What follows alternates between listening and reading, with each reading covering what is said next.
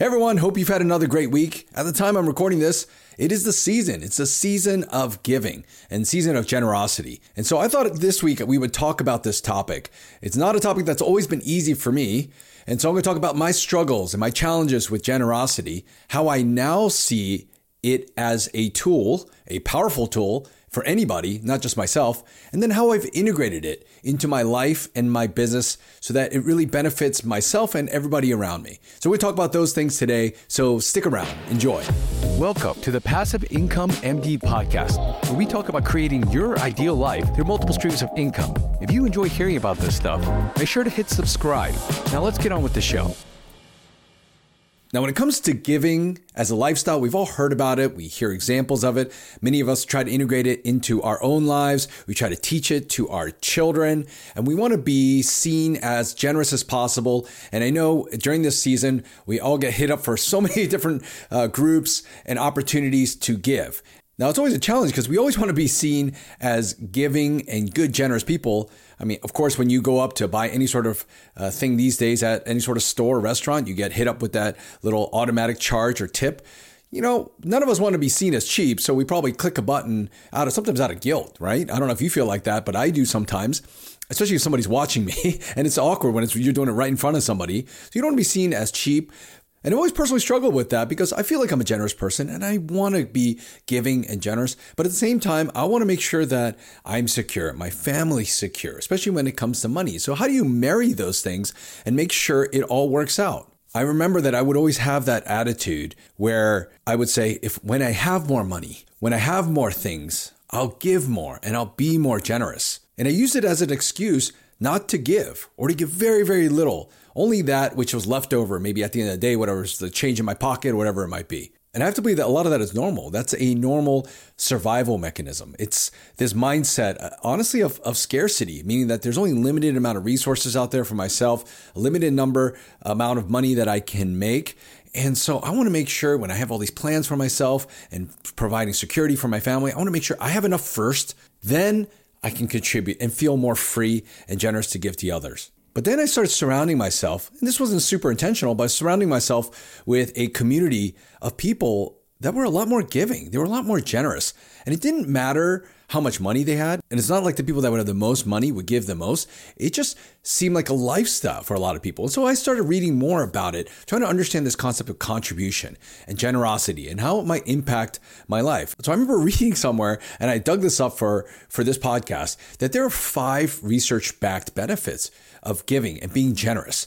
Number 1, it makes us healthy. Literally, this study found that generosity actually reduced blood pressure as much as some of the medications we take, as exercise. It also reduced the risk of dementia, reduced anxiety, depression, chronic pain, all of these things by being a lot more generous in our lives. It also makes us more happy. It gives us some sort of emotional boost. Like, why is that? Because all of us have been there. When we get a gift, how long are we happy for with that gift? Meaning it might be just a few hours, maybe if it's something bigger, it might last a few days.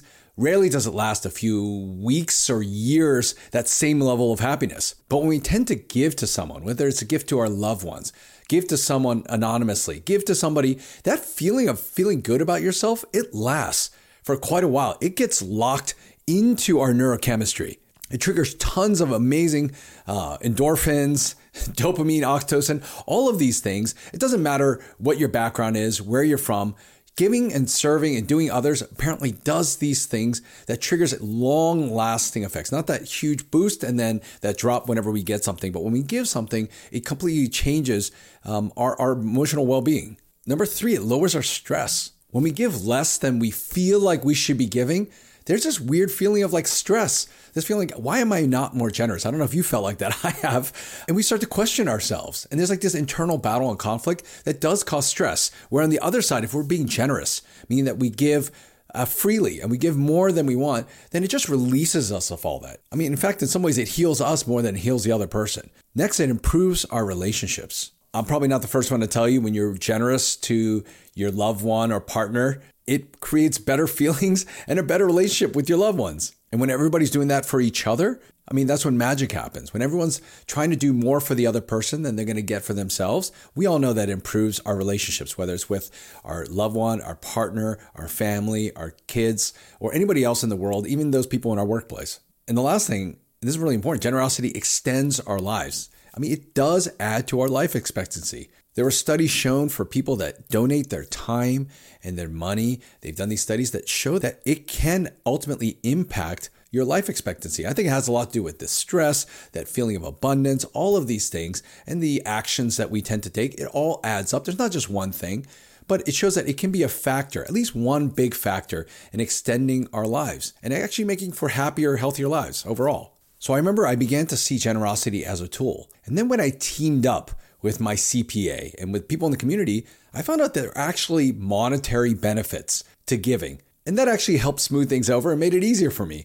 For many of us, we know that a lot of times the giving that we do, when we do it very intentionally, there's a tax deduction that is part of it, meaning that you can either give that money as taxes to the government where you don't know how it's going to be spent. Many of us probably feel like we're paying too much in taxes. Then we can direct where that money goes, what it's used for. Not only can we use that money to try to create better outcomes in this world for whatever that's important, whatever's important to you in terms of your passion, but the government also, in terms of the tax code, gives us a deduction to be able to do that. So it felt like a trade-off for me. Either I pay the government in a lot of ways, or I pay towards a cause that I'm really passionate about. So that became an easy choice. And then I found out about something called a donor advised fund. I don't know if you've heard of this before, but you can go ahead and Google and search this. I'm not going to talk all about it. It's a way to take some of your appreciated assets, like stocks or bonds. Again, at the time we're recording this, the Dow is at an all-time high. If you've had a nice run with some of your stocks and bonds that are in these taxable accounts, you can donate that to what's called a donor advised fund and then take the full tax deduction. You don't even have to make all of the donations right at that moment. You can decide when you want to do that. But if you feel like your stocks have appreciated a ton during that time, you can take that max deduction. And I'll give you an example of this. Let's say you bought $100 of a certain stock and it appreciated to $1,000. Maybe it 10x. Let's just say, for example, if you sold that stock at $1,000, you'd have to pay taxes on the capital gains or the profit that you got from the original amount that you put in. Even though you have to pay taxes on it, that's a big win. For many of us, if you know you want to give a certain amount, especially every year, or whatever amount it could be, when that stock appreciates to $1,000, you could move that into a donor advised fund, which means that you're basically earmarking that for some sort of charitable donation. The year you make that contribution, you take that entire $1,000 as a tax deduction. So even though you only invested $100, you're able to take a $1,000 tax deduction that year. You earmark it for a charity of your choice, but you get to decide, once it's in the donor advised fund, how you want to distribute those funds. You can decide when to do it. You can decide how much. And it can be a powerful tool for budgeting your charitable donation. If you feel like your portfolio has appreciated and you're worried that the price or the amount will go down, you might want to move some over to this donor advised fund. Even if the value of that amount goes down over time, it matters what the value was at the time you donated. So you essentially lock that amount in. So after surrounding myself with people who are generous, that motivated me. Once I found the research behind how powerful it can be from a very specific standpoint in terms of improving my life, that only helped. Knowing that there's a financial benefit, that also stacked up to help me as well. And so it became a matter of how was I going to do that and build that as a habit in my life. So it's kind of like investing. Many of us feel like as we make more money, we'll invest more. But what happens naturally is that our lifestyle increases with the amount that we make. And so we still don't have a lot of money left over to invest. So what many financial experts will suggest is that you put that money aside first, that you know that you want to invest. That way it's a non-negotiable. It can help build your financial future. So you don't have a chance to have your lifestyle eat that amount. You pay yourself first. So to put systems in my life to make it easier from a practical standpoint, I do the same with my giving, meaning that I have a certain amount that I will invest. I have a certain amount that I will give, and then I live off the rest of that income. So there's no question whether I'll have enough money at the end of the day to be able to pay for the other things. That scarcity mindset, I'm able to get past that. And then once I've set my investing and my giving, it feels like I have enough to live on. In fact, I can continue to grow that part of the pie as well. So to also ingrain that into what I do, many of the businesses that I have, I've decided that that is part of the business plan as well. Many of you probably know Tom's Shoes, and I was fascinated by their business plan where they would give a shoe or give a pair of shoes for every shoe that was bought. And I remember reading Blake Mycosky's book about building giving into your business, how it can be a financial benefit to your business, but also create that generosity at the same time. It's like a win-win. And so that's what I've done with a lot of my businesses as well. Many of you know I have a real estate business called Curbside Real Estate, where we help physicians buy their primary homes. We connect them to great agents and lenders all over the country. No matter where they want to find a house, we have a great resource for them, and we do that all for free and provide advice and counseling and whatever it might be. When I started that business, again, I was so inspired by this.